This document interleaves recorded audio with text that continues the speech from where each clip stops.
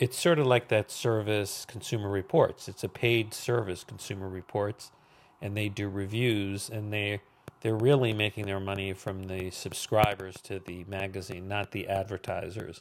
And because of that, there's more of a trust with how these reviews are going. Um, Another model is the Wirecutter model, which the New York Times bought. That was a website where the reviewers told you, okay, this is what we think are the best products in different categories. But they didn't make their money through advertisements. Instead, they made their money by having affiliate links to Amazon where you could buy those products. And because they weren't really selling ads, you didn't feel like they were, recommending stuff that they didn't really believe in. So I do think this could be a trend on the internet, and I'd like to see Manton Reese's product survive. In addition to podcasting, micro podcasting, and micro blogging, he has an app where you can post pictures through micro.blog. And so, in a way, micro.blog, if you use it, could be even a replacement for Instagram. You can follow people on micro.blog, just like you can follow people on Instagram or Facebook or Twitter. So, I think these type of services, which aren't really very expensive but provide a decent service as a social network, but you have to pay for them, could be the answer to what we see as the devolution of social networks like Twitter and Facebook. I mean, Twitter has gotten so bad in terms of the bad fake accounts and the bad Twitter accounts that it's not as enjoyable. Similarly, Facebook has gotten sort of degraded with fake ads and advertisements. And the thing about micro.blog is that you can't really sort of bombard it and create many, many, many fake accounts.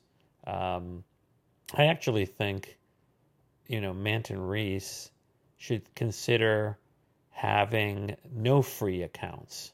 The free account that is offered, basically you get no subdomain, but you can use the service to host it on your WordPerfect blog. So I guess that's not really free because you're going to have to create a WordPerfect blog to host your micro network.